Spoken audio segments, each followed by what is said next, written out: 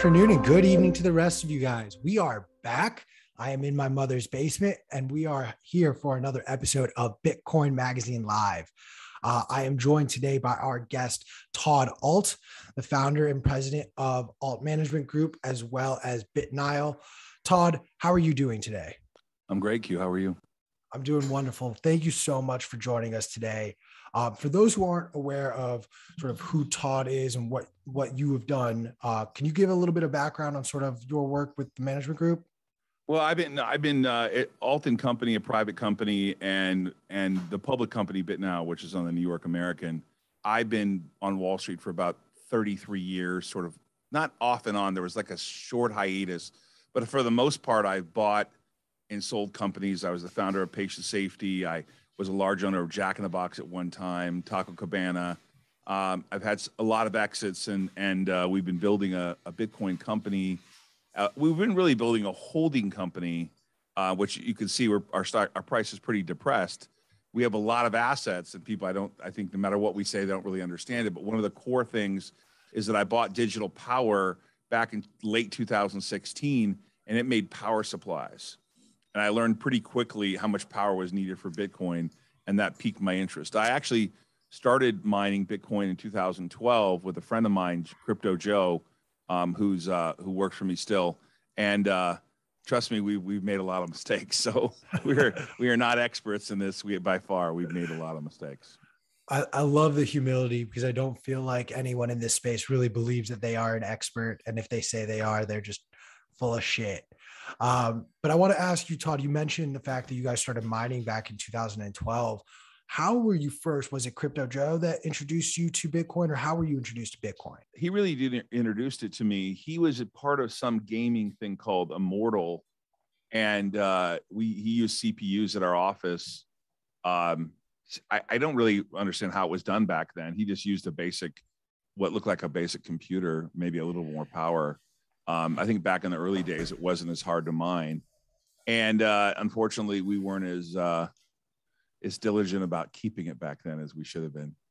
Oh, no. Yeah, we one guy that worked for us had about 5,000 coins, sold it for $5, about 25 grand. So, yeah, we've had some pretty horrific stupidity. You know, it's not been pleasant, that part of it. You know, because you later on, you know, if you don't understand what you're doing in the beginning. But Bitcoin wasn't Bitcoin in the beginning. When it was $5, it was a novelty. It was something that was like, I mean, I don't know how familiar you guys are, but like you used to have to transfer your Bitcoin and then people would send you cash in the mail. It wasn't really acceptable behavior, if you know what I'm saying. I didn't do it, but some people that work for us would transfer the Bitcoin to a wallet and then hope the cash came back.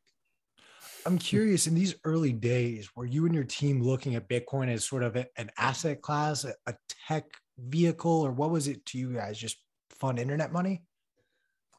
It was a novelty at the time. I don't think we on the team really understood it. I feel like it was like a novelty out of 2008, sort of debacle. It was really a novelty. I actually, as a Wall Street guy, sort of like poo-pooed it pretty hard, and unfortunately Wall Street's very traditional, and you see that with Charlie Munger and Warren Buffett. You see this mentality of like that, how could that possibly be worth anything? And you see that sort of ingrained in old school behavior. And I think it wasn't really until the use case happened that I started understanding that this is really a more pure asset and sort of not corruptible. Because in the beginning stages of, I think about the Mt. Gox days, and I will get a little bit further along, where the exchange was hacked. I think people confused that Bitcoin wasn't hacked, but the exchange was hacked, right? And it took a little bit of like digging to understand that Bitcoin's never been hacked itself. The people that control the Bitcoin, they've done stupid things. They've allowed themselves to be hacked. Now, by the way, I shouldn't say stupid things because we've been under a denial of service attack for 4 days. So we got to make sure that we're not stupid either and let our Bitcoin get hacked either. Although we do custodian at a major custodian in New York. So Sorry about that. Just real quick, speaking of denial of service attacks, have you seen Michael Saylor's proposal for Twitter and also just any platform using Bitcoin and Lightning as a way to filter out Signal and good faith internet actors from all the rest by way of a small Bitcoin deposit of like 100 or 1,000 sats? Yeah, I mean, I do like the idea a lot. He is Michael Saylor is a literally, as everyone probably knows, an MIT graduate. So he's like truly a rocket scientist. He comes up with concepts that obviously you have to. I mean, I admire the guy. He's actually one of the reasons why I got so interested in reading his stuff over time. And believe it or not, I tried to convince my company to put Bitcoin on the balance sheet a lot sooner. They were not comfortable. And then, of course, he did, and then Tesla did. And we just thought it would be me too to announce that we were doing the same thing. And we really wanted to be in mining. So, but he's had a big influence on some of my decision making, which is him and a guy named Greg Foss. Friend of the show. Yeah, Greg has had a huge influence on me. So what I think about when I think about what Saylor's talking about with a little deposit is he's basically talking about digital recognition. He's talking about like in sort of the purest form that you have to verify who you are effectively. So conceptually, I don't know how it would work, but I think that he's usually onto something that probably makes a lot of sense. I read the Lightning proposal, but only on a few of his posts, and I think it's interesting. He also put out a proposal about, I think that's the same proposal actually, where you get an orange certification. Yeah, that's the one. Yeah, I like that a lot. I like the concept a lot. Todd, I'm curious. You're talking a little bit about the fact that MicroStrategy put some Bitcoin on reserves. Tesla did the same. You guys explored that possibly. In the article that I read of yours about 6 months ago now, you urged the Federal Reserve to actually go out and buy $500 billion worth of Bitcoin.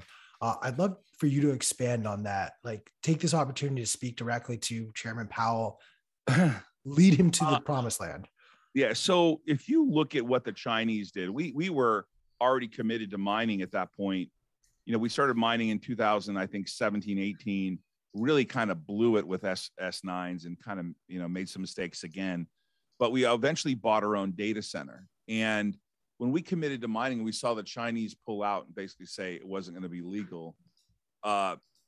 Whoever at the administration basically said, we're not going to make it illegal, effectively told the world, we're going to want to dominate in that space, right?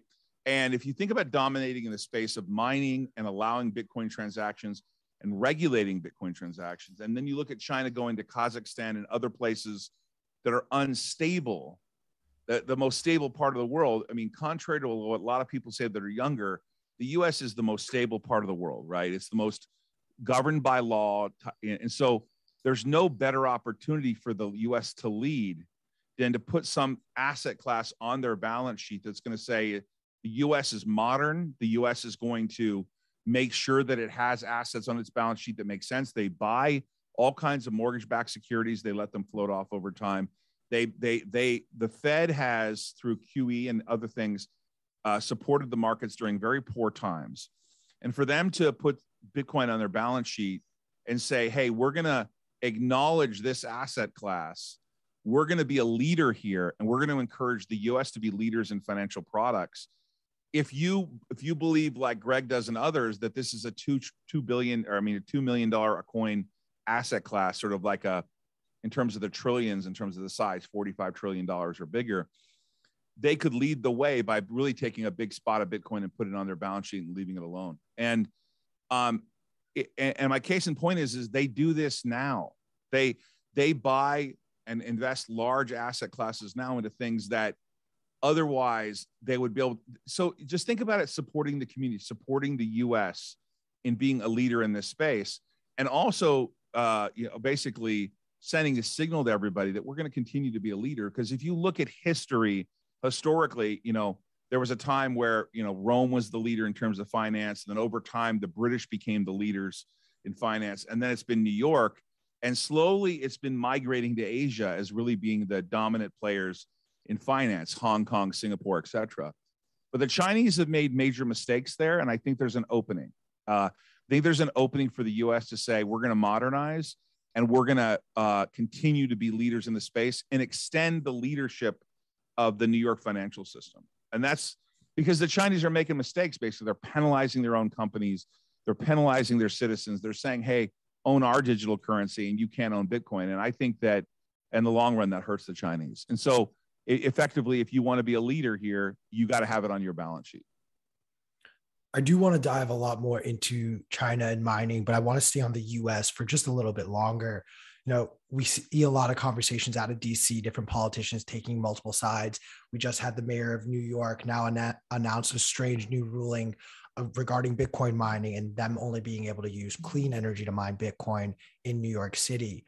Talk to us a little bit about maybe some domestic legislative hurdles that you're keeping an eye on that could inhibit this growth. So we have a plant in Dowagiac that is 617,000 square feet and can go up to around 330 megs. We're not there yet. We're working on it. It's mainly nuclear power, but I think that this, if I were to get to the political side of it, I think this is a political hot, football, but it's not really true.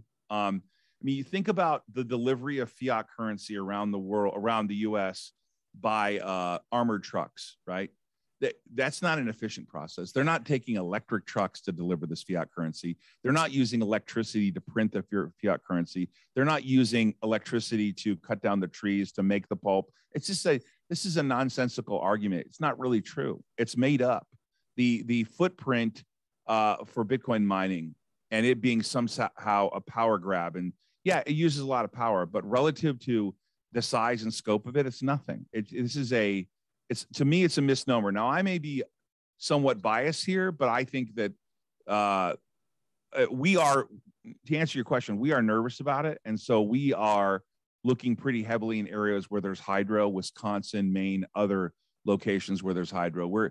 We envision that the politics are going to catch up and we're going to wake up one day with, you get a tax if you mine in Texas, or you get a tax if you mine if you're not a certain percentage of renewable fuel. So we're aware of the stupidity. I think it's stupidity. You're preaching to the choir here. We keep pounding the drum that these politicians are just talking about Bitcoin to grift for votes more than anything else. Well, really they do this because whenever a politician says to you, oh, Bitcoin can be used for nefarious purposes, I always say, right. And that's right. Fiat's never used for anything bad. No one's ever used fiat for anything poor. This is the same argument they had about Tesla, where they said, wow, well, the Tesla car caught on fire. The batteries caught on fire. I can tell you personally about car fires that have happened to one of my friends, and the combustion engine, what happens to that. They're simply just demagoguing it and basically saying, hey, look what's happening here. And they treat the public like they're idiots, which fortunately there are people like Saylor and Foss and yourself and others that are saying, hey, let's pay attention to the reality that Bitcoin is not. In fact, you could argue that Bitcoin is so traceable that you can't really recover dollars. It's really difficult to recover dollars. You don't look at serial numbers. Someone at the bank's not looking at every serial number. It's just nonsense. But Bitcoin, a lot of recovery regarding nefarious activity.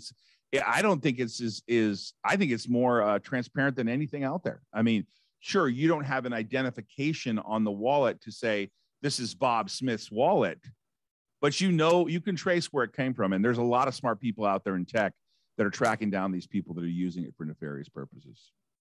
I love that. I mean, you are preaching to the choir. We're chatting on the side here, just like you get it. Sure. How many of your clients don't get it, and what are those conversations like?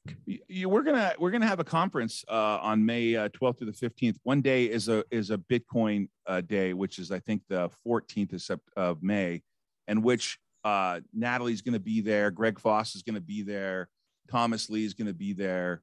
Scaramucci is going to be there, and we're going to be talking. But why I bring that up is it's not just a selfless plug. Is that those people know about Bitcoin, but the vast majority of people that I meet, and I would I hate throwing out percentages, but in a rare circumstance, I'll say 95% of the people I meet, even in the financial community, don't understand Bitcoin. They just go, I don't understand it. Can you explain it to me? I understand how it has any worth. And they're sort of missing out. And we own a platform called Earnity.com. We're a 19.9% owner of it. And I dollar cost average into Bitcoin every day. And so recently, some of them have been calling me saying, oh, it's going down. It went down from 43,000 or whatever. Yeah, when I was in Dubai, it went down from 69,000. And I tell them, and Greg says it better than I do. Just, think about earning $1 and taking 5 cents of that dollar and putting in Bitcoin. I do it every day. I average into Bitcoin every single day.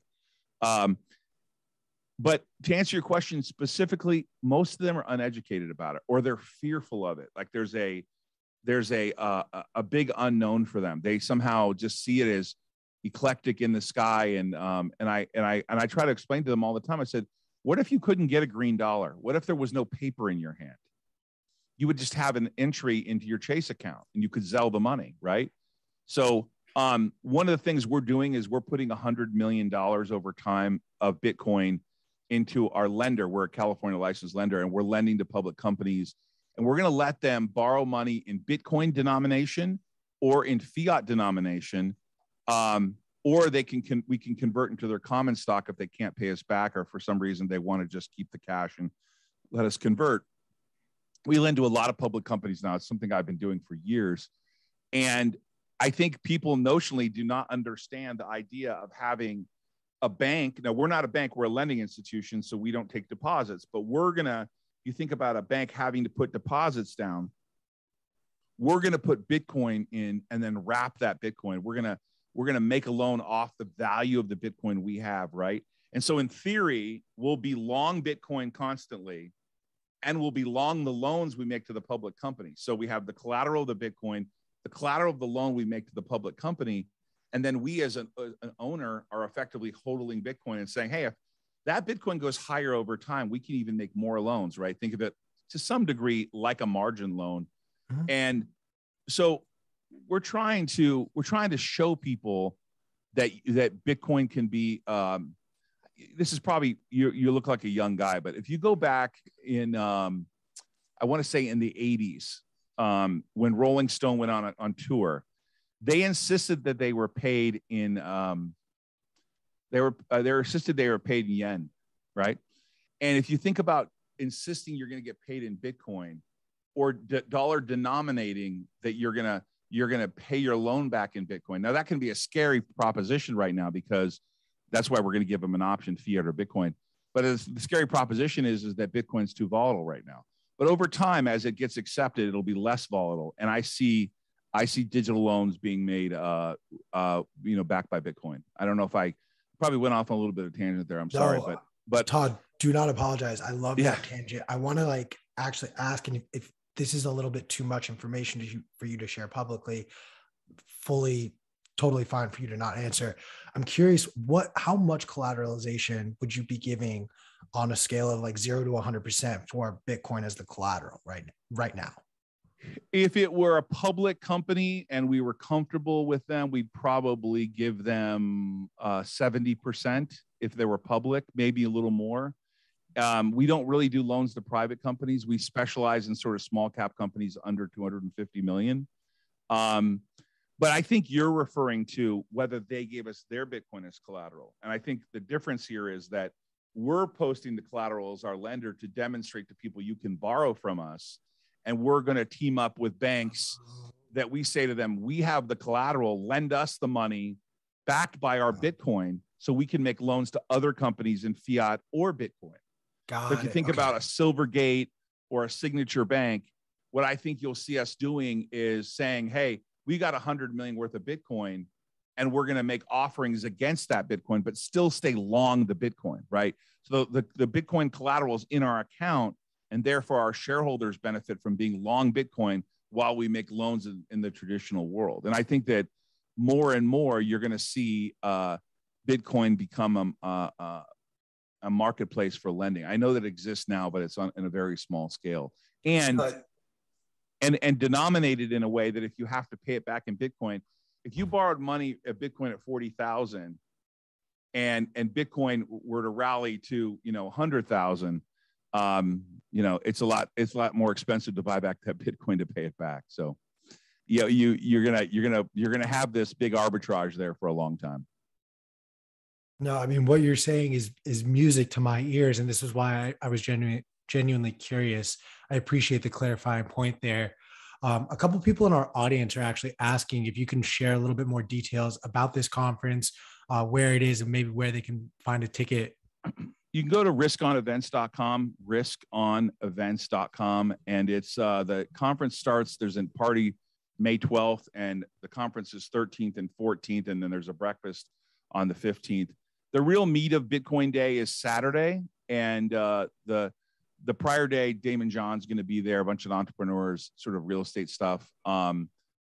We're trying to look through everything we do with a lens of how can Bitcoin be used, and that's conceptually not easy, right? Because you have to explain to people. Like a lot of times they say, well, why wouldn't you just use fiat? And I say to them, well, if you think about things becoming more expensive, every 14 years or so, the price of pretty much everything doubles, right? For some reason, the price of a hot dog at Costco doesn't double, but the price of everything else doubles, right? And if you try to double your money every 10 years, right? And the price of things double every 14 years, and you really want to do well. So the reason I say this is because right now there's a conversation about the decoupling of Bitcoin and how it's really a risk-on asset, right? But my argument would be to look at it like Greg talks about it on a linear scale, right? Look at it over a logarithmic scale over time. And over time, it's over the last 12 years, it's been an incredible hedge against inflation. And I would encourage people to not pay attention to the market noise, the CNBC, look what Bitcoin's doing in the last 6 weeks, but say to yourself, really, there's an interview with Greg. I do a show called Bitcoin Weekly, which is not as popular as your show and not as good, and the people on it. I'm not as smart as you guys, but one of the things that Greg talks about is just think about how big Bitcoin can be in terms of an asset class. And if you thought about like all the total investment in the United States, I think it's like he talked about $950 trillion. The question is how much of an asset class does Bitcoin become? And this is where he comes up with this thesis of $2 million of Bitcoin, right? Because he thinks it'll be a $45 billion asset class. And if you really think about that, that's trivial relatively to the big scheme of how big Bitcoin could be.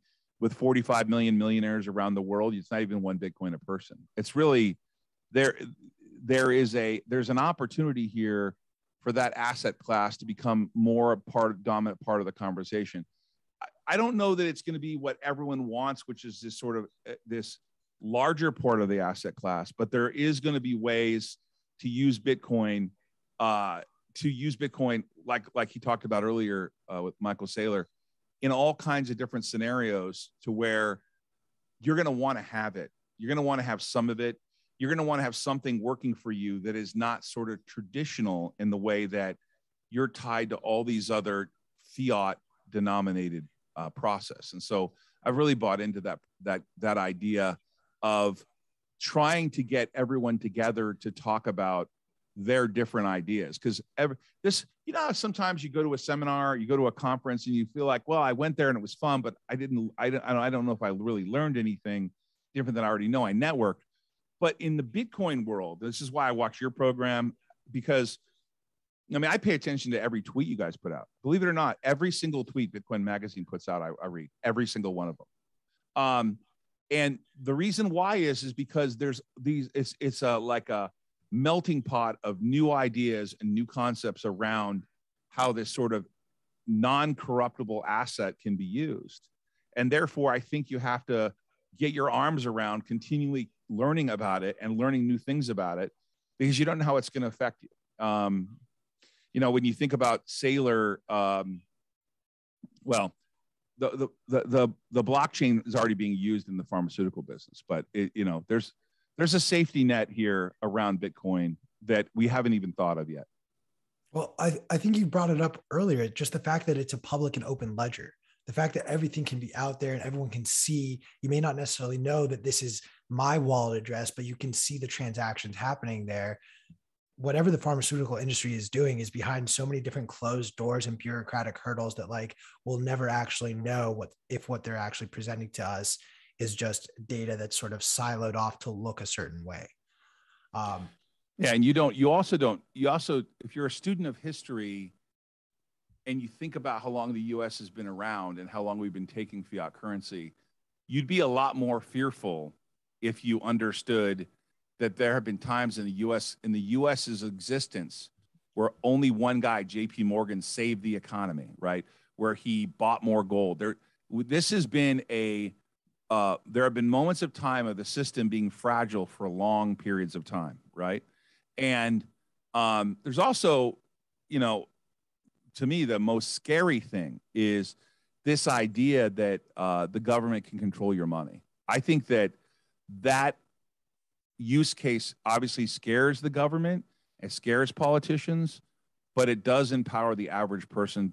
I mean, that to me, that's really the trick, is that how long and how many corrupted things that will politicians do to make it so that eventually an entire generation, like your generation and younger, already know that Bitcoin is safe and secure with them.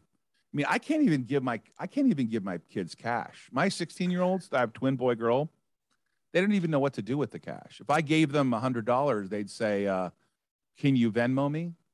Can you?" They don't want the cash, right? So I think that this is. You guys know Alex Svetsky? Have you ever listened to him at all? Oh, we've had him on the show multiple times. Yeah, good friend. He is really hardcore, and he said something that effectively Bitcoin was an immaculate conception. It only happened one time. You can't really make it happen again. And so I just think it's a matter of time that there's global adoption of Bitcoin. That at the end of the day, you're going to see corrupt practices even by other coins in which you don't really know how many people have and can they still make them, and it's sort of like where the number of them expand because of some reason, whatever they were. Like, I actually think this whole proof of stake thing with Ethereum, the second I heard they were going to change their concept, and I don't know if this is still going to happen, I pay no attention to it. The second I heard that they are going to change the way they do it and they're not going to mine, I thought to myself, that's exactly living proof as to why I don't want to be part of it. Now, I can understand the use case for it, NFTs and smart contracts, but I'm actually all for layer 3 and hoping that Bitcoin develops their own contracts. That's the better development. I know that there's all kinds of issues with speed and what the development community thinks they should do. But the second you can make more of it and do whatever you want with it, and it's effectively a committee, I kind of think that, power corrupts eventually, right? So if you have the power to change something, Bitcoin is constant, and you think about like a parent that you can rely on. You want something you can rely on over time that keeps their word, and Bitcoin can keep their word. Bitcoin keeps its word. It doesn't change because you're black or white or because you're rich or poor. It doesn't do anything different. It's just there. Chris, you're going to have to correct me because I always say this wrong. Todd, I want to present to you, like, one of our colleagues at Bitcoin Magazine, Pete Rizzo, wrote an excellent piece for Forbes, essentially classifying Bitcoin holders into two different groups: the asset maximalists, which view Bitcoin as a new monetary maximalist. Thank you. See, I told you guys I was going to mess this up. Monetary maximalists who view this as like the purest form of money and treat it like an asset class, versus the platform maximalists who view the technology and the underlying technology of Bitcoin as what it's really offering the world, and changes to that platform are necessary as use cases expand. Of these sort of two groups, where do you sort of see yourself sitting more? Another way to think about it is, do you think Bitcoin needs to change to achieve global adoption, or do you think it can sort of ossify and it's already, close to perfect and we just need to maintain it? Other than the speed of transfer, I've seen some, where they're transferring live from one place to another part of the world. Other than the speed of transfer, I mean, you probably always have to iterate a little bit, as long as the basics of the 21 million coin and the basics of the network security are there. I think change makes sense, but from from being able to use it in more global ways and making it easier to use effectively. But I actually find it pretty easy to use now. So I guess that's a really good question. I haven't really thought of it the way you guys are asking. We will definitely be sending you the article so you can take a look. It's I worth definitely, the time. I would tell you that, yeah, you know, Greg, not everyone works on Wall Street and understands what a credit default swap is. But Greg talks about Bitcoin being the ultimate credit default swap on fiat currency.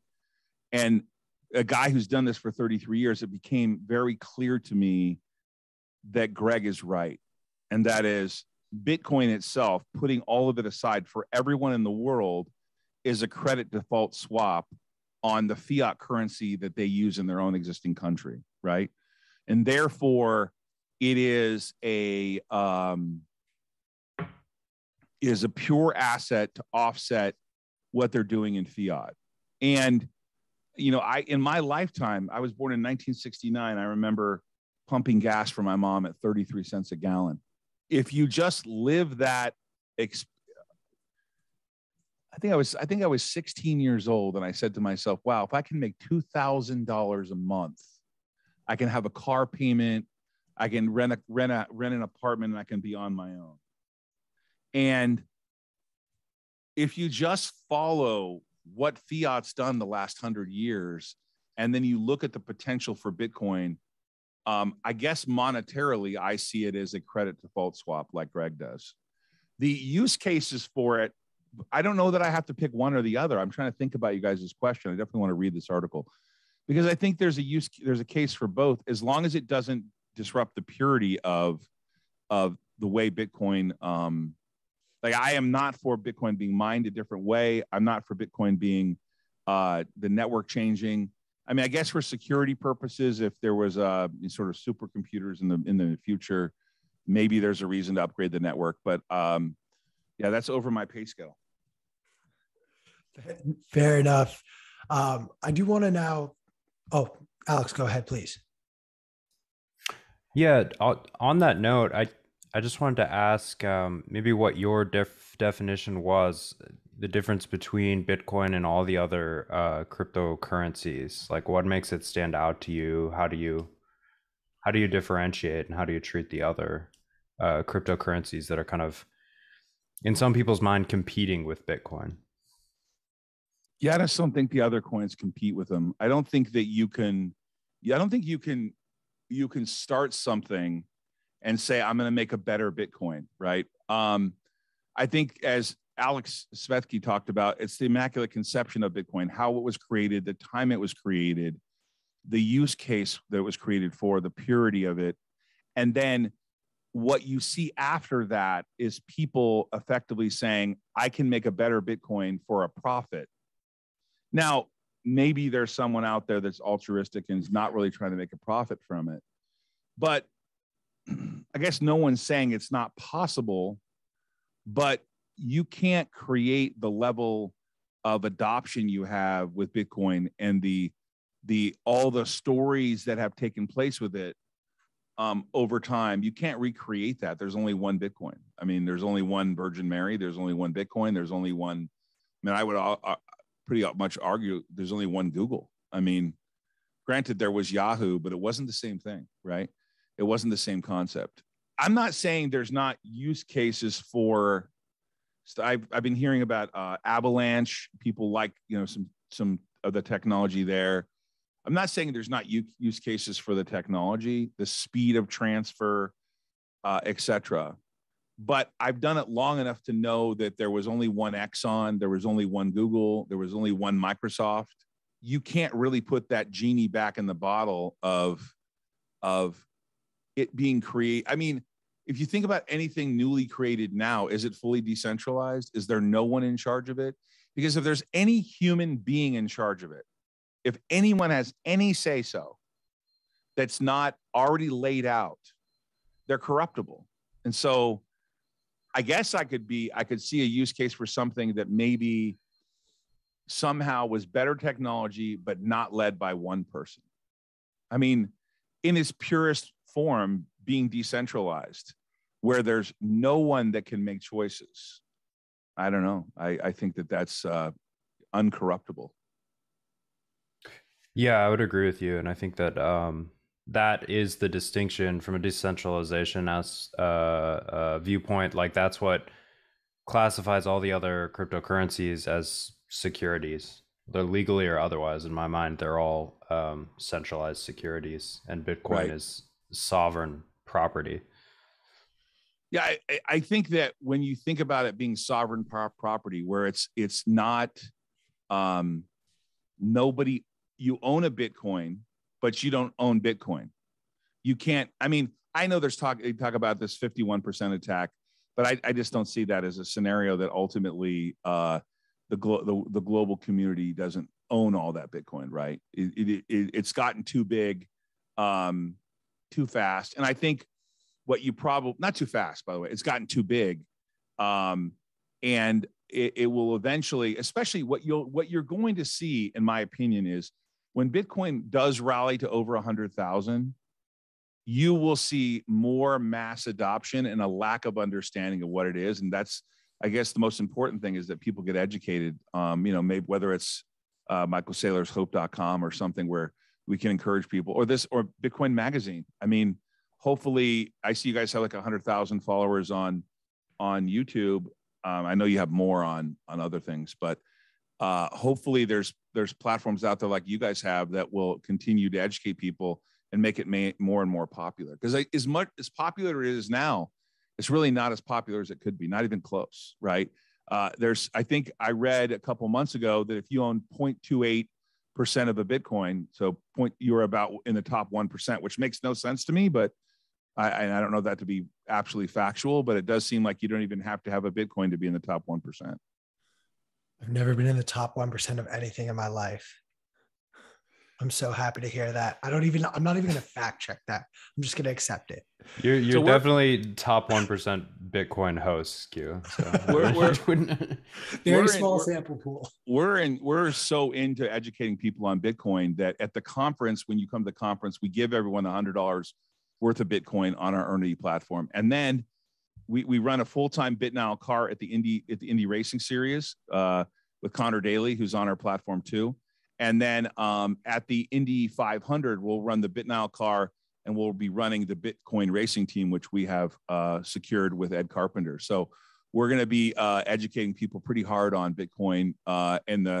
So there's a pretty big global community around IndyCar. It's one of the number one attended events in the world in terms of live events, with about 400,000 people there and about 5 million people watch it live on TV, but in person, about 400,000 people at the Indy 500. And we're pretty committed to starting to educate people on Earnity and how simple it is to use it and how people can adopt it. But with volatility is going to bring a lot of people pouring in and pouring out of it. So hopefully people like Greg and yourselves can get people to understand that it should be a percentage of their net worth. At least that's where I'm at. I love that. And that's all we try to do. We're trying to help everyone out there watching and listening, just learn a little bit more about Bitcoin. None of us will ever say or claim that we're experts. We're all learning in real time and sharing with you guys what we're learning. Todd, one of the things before I am going to switch this conversation at a point to mining, but not quite yet. One of the other things you brought up in the article was you noticed a lot of similarities around the broader crypto market and a lot of what you saw during the .com bubble. Can you maybe touch on what you are witnessing be recreated? I will admit I was a little too young to be watching the stock market during that time. So during the .com bubble, you eventually could just say, I added a .com. I remember, I'll never forget this. Books A Million became booksamillion.com, and Bluefly became bluefly.com. All you had to do was launch a .com, and these stocks went from $10 to 200 to from $5 to 150. And it was this euphoria of like, there's how many eyeballs there'll be. And there were .com everything. And you just announced that you had a .com business, and you traded like crazy, insane. I would say it was some kindred to the meme thing, you know, with GameStop. It was insanity. I mean, I was in stocks that I bought ePay on a Friday at $9 and it opened at $109 on Monday. I watched Amazon.com go up in a year and a half period, like pretty much every single day. You know, it was crazy, right? And then ultimately there was a bust when people realized you were still going to have to get adoption. So stay with me for a second, right? There used to be a period of time where no one would put their credit card on the internet. The idea, I even did it myself. I got pitched an idea called MrMunchie.com, which ultimately I think is DoorDash. And Mr. Munchie, this was years and years ago in the early days of the internet. And I just said, hey, I can just pick up the phone and call Pizza Hut. Why would I want to use it over the internet? Back then it was dial up AOL and took 5 minutes to get online. But the adoption of new technology creates an imitator, and imitators get popular. But if they can't build out a network, they eventually collapse, right? They become not worth anything. And so you see that over time. And when I look at .com and I look at all the different cryptos, there's one Bitcoin and maybe there's Ethereum and there's a few others, but everything else is nonsense. It's a me too. I got something better. I'll throw money at it. Silicon Valley, I can create something better. I can iterate. But this is see, if you pay attention really closely to what Warren Buffett says about it ending badly, he's not necessarily talking about Bitcoin as he is the environment of cryptocurrencies ending badly, because there's not really a use case for unlimited amounts of, you know, I create my own cryptocurrency. I print a certain amount for myself. You can see that, by the way, with XRP. I don't know it well enough, so we'll be clear with XRP. But they had a certain amount that they could sell into the marketplace. And so I think Chris earlier said it was effectively a security. And I'm not opining on that at all. I don't know whether it was or it wasn't. But when you can sell into the marketplace, you make it corruptible, right? So all those other cryptos probably have a base amount of crypto themselves held by their institution or their foundation that can sell more crypto. And it's not super transparent. Like, I run a public company, we're raising a lot of money, prices down, but people know what we're selling. They know that we're out there actively raising capital over time. Not right now, but you know, in any given day, could be right now. I don't know. I don't pay attention to it every day, but you know, we have active ways of raising capital, but there's disclosure documents about that. And you can read it with the SEC filings. With all these cryptocurrencies, you really can't understand what's taking place. You don't really know. It's not transparent.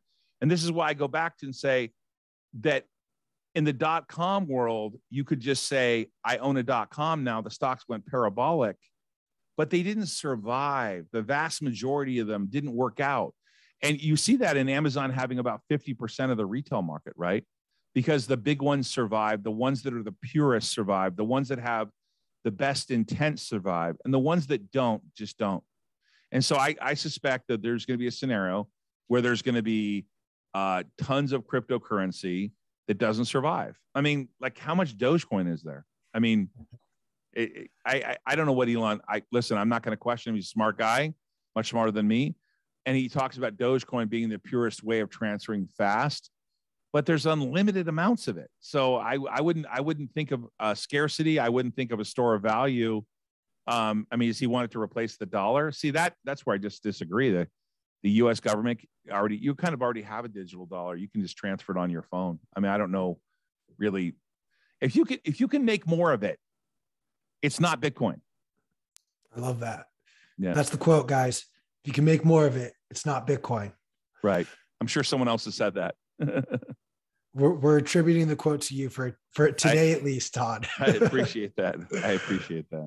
I do want to now touch on like the mining efforts that you and your company have been building out. You touched on the fact that you guys are using nuclear energy. You're exploring other avenues as well. I've been very vocal that, you know, the next iterations, both of clean energy capture, as well as sort of sending the energy out efficiently, are going to just come out of this mining space. What are you seeing as far as these sort of energy processes, and what are you impressed by and what are you sort of turned off by?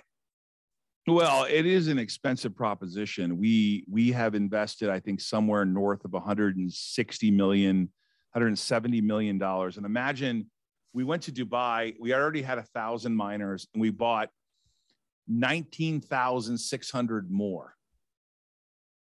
And we wrote checks for nearly 100 million Bitcoin, $100 million before we got really the next couple main shipments. And right now, we have paid for the vast majority of our miners and only have received about 34% of them. So you have a really heavy upfront capital cost. When you get, the reason why I can tell you there's a lot of value in the network is because if you are in Bitcoin mining, you are expending real energy, time, and money to mint those Bitcoin. They are very valuable.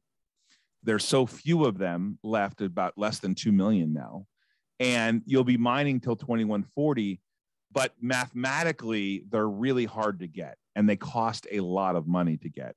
For us owning our own data center, it's pretty profitable from a margin perspective, but the upfront, the barriers to entry to mine Bitcoin are stratospheric. You just, the cost of a miner, the cost of maintaining them, as a public company, the cost of SOX compliance, making sure that your Bitcoin doesn't get stolen, that you track it, you audit it. It's astronomical in terms of upfront cost. But I see it as a incredibly lucrative, necessary commitment to the future of Bitcoin. And I see the validation of the network and that everyone's validating it, sort of every 10 minutes, and all the conceptual technology behind the timing of it and the reward process is, it's the purest form of, as he said, sovereignty in terms of everyone contributing to the network over time and expending that energy. And no one says it better to me than Michael Saylor. No one expresses that you send energy over 500 miles, you lose 6%. You store energy every month, you lose 2%. And in Bitcoin, you lose no energy. You don't lose it if you store it. You don't lose it if you use it. You don't lose it if you transfer. You can keep it. You don't have to maintain it. I just bought a house with my son, and we bought a house, but in order to maintain it, you got to paint it, keep it, upkeep it, pay for taxes. That the asset isn't pure. The asset it costs money to have the asset. With Bitcoin, it doesn't cost money to have the asset. It doesn't cost. You can even argue that if you store your actual gold bar in your home, you risk the asset being stolen. I don't think you have the same risk as Bitcoin being stolen unless you give people access to your password. I mean, there's risk around the password part of it. I admit that part. But even gold takes up a physical space, right? And when you want to sell it, there's a big spread for what you get paid for it. There's not the market that you have today where I can just go digitally sell it really, really quickly. And so therefore, the mining part of it is an extension of energy, and it keeps it pure, validated, and access is not easy. Purchasing it is easy. Using it is easy, but making the Bitcoin isn't. Whereas going back to that conversation earlier about .com, is that you could just print more and decide to print more. With Bitcoin, you got to go get it. It's not easy to get. And one of the key differences is, and I'm sure you've heard this a million times, is if the price of gold doubles to $4,000, there'll be more gold mining. If the price goes of Bitcoin to 200,000, there's still only going to be a certain number of Bitcoin. There's nothing you can do about it, which is why it's so valuable. I mean, it's just why I don't know anything as pure as Bitcoin. And I've had to talk myself into that process over like a 6 or 7 year period to understand how pure it became and how like the original concept of it. Have you guys ever interviewed Dr. Frank Albo? No. I would encourage you to do it. He was actually hired to write a hit piece on Satoshi, the creator of Satoshi, the creator of Bitcoin. He was he did a lot of research. Smart guy out of Toronto, professor, PhD, and he actually did so much research that. And he, by the way, I work with him. He's a consultant for our company. He did so much research that he became convinced that not only is it not a scam, but it's the purest asset ever invented in the whole world, ever created. And now he's an advocate for it in some biblical way. And he's a great interview. And he's going to be at the conference. And Dr. Frank Albo is, I just think he's an eclectic thinker about Bitcoin. Being hired to write a hit piece and ultimately deciding that he should write about how wonderful Bitcoin is. I mean, that's really, to me, like, and he's as smart as they come. So I will definitely be hounding one of the members of your team for an introduction. Thank you for that little tip off. For sure. Todd, I'm a little curious, and I always love asking people who operate big mining operations.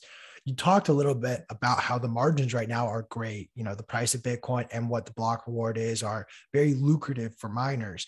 I, however, keep an eye on sort of the halvenings as well as just the way Bitcoin's price goes. Right now, based on a 6.25 block reward, is there a low threshold where the margin becomes a little bit more dangerous that your team's strategy shifts around? Obviously, fully understanding that you may not be able to give us a specific number there. Well, if you're asking what are our margins on Bitcoin, they can be as high as something like around 80%, pretty high. Yeah, wow. We're mining very competitively. We've actually published this, so it's not the margins. I think are as low as 67, depending on difficulty and where our forecast. But I think we run around 80% margins. That can change, obviously. Difficulty can go up, the price can go down. But I choose to believe with the halving and the global demand for Bitcoin that you're going to have a higher price. That you're ultimately, the algorithm sets the price higher over time because demand will be there. And I don't think there's any other provable point than what it costs. We're building an apartment building in St. Petersburg, Florida. And we bought the property in December. We had a budget of $120 million. And with the increase in cost, that budget is approaching $150 million now. So now you probably say, well, how can you afford to spend more money on products, services, and equipment, and all the stuff you need, the resources you need to build a building? Rents are higher, right? Rents are a lot higher. And it will be a natural occurrence that as you see an inflated US dollar, you're going to see a move in Bitcoin that could be exponential, right? I think the next move in Bitcoin is to goes through 69,000 and you wake up one day and Bitcoin's over 100 and people are just they won't be able to they'll be falling on themselves for it. And then that halving, which is coming, will only make sense over time. That the commodity, the cost of Bitcoin, it really can't stay where it is. And that'll happen more and more. It'll become more dominant as other cryptos fail. Other small ones go by the wayside. As people quoting Alex Svetsky, the shit coins go away and everyone's only in Bitcoin. So anyways, Alex was very direct. He's going to be on my podcast, I think, in a couple of days. He was very direct on that show. I was very, he doesn't hold back. He doesn't hold back. He has a tongue on him, to say the least. Exactly. I'm curious, how much of the China mining ban opened the doors for, in your opinion, the doors for American mining operations to really expand and become what they have become over the course of the last almost 2 years now? We're coming up on 2 years since China banned mining Bitcoin. Well, I think in the beginning they said, "Oh, China banned Bitcoin 6 or 7 other times. But when we found out they were serious, I think it was 80% of the reason why, maybe even more, why the door opened. Other political instability, but the Chinese effectively pushed Bitmain and other miners to come here. I mean, just to be clear, we bought miners from people who had contracts that were going to take delivery in China that couldn't, and we bought their miners because they had no place to put them. And for us, it has effectively paved the way for us to be here. The Chinese did the U.S. a huge favor, and they should extend the favor of the U.S. by buying Bitcoin and putting on the Federal Reserve's balance sheet. They should buy $1 trillion or $500 billion worth of Bitcoin. Buy it over time. Start putting it on your balance sheet, and you'll see the asset class grow, and the U.S. will continue to be a dominant player there. That's my opinion. I don't know why the U.S. wouldn't want. They're the dominant reserve world currency, right? The petrodollar, dollars backed by bullets. You got to pay for everything in oil, and why would they not want to have a large portion on their balance sheet of the dominant digital reserve currency, which will be Bitcoin? Music to my ears. Well, I mean, if you think about it, if they don't do it, they will not be participating in something that will be the digital reserve. In fact, believe me, I don't want the U.S. to do anything to mess around with Bitcoin. But the more people argue, the more governments argue that you shouldn't have it, the more it's going to become dominant. The more the public is smarter than they used to be. You got to remember, I don't know how old you are, but there was a time where social media didn't exist and you didn't have the plethora of news. From the start to the finish of something, it is like around the world in 15 minutes, right? And the public is becoming more educated, and there's more pronounced voices when any government tries to take away something from someone. I mean, you're seeing that kind of living proof with what's happening in Ukraine. The Russians thought they would walk into the Ukraine.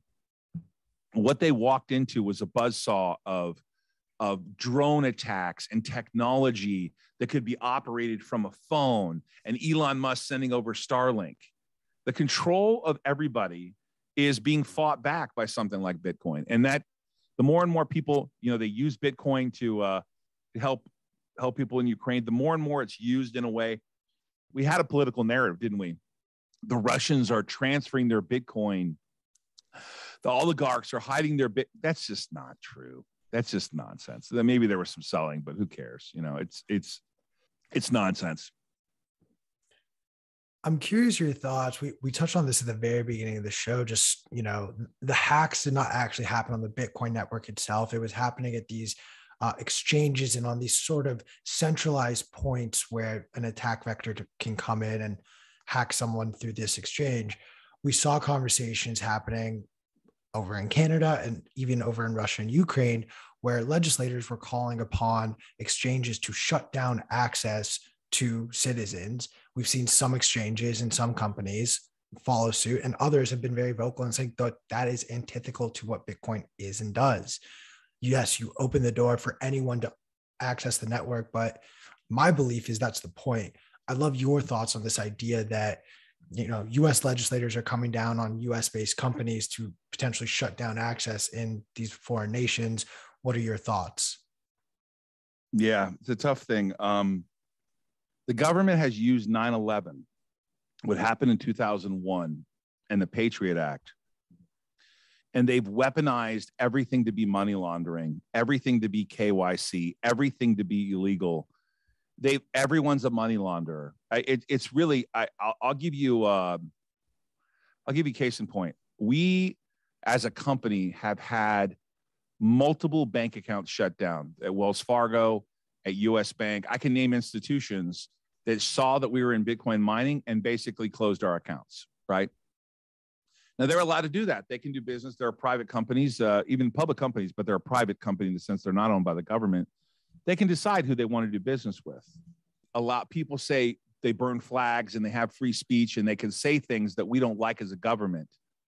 But when the government tries to shut them down and stop them for the greater good, it's very dangerous to be able to say, we're not going to let people transact unless we let them transact the way we want.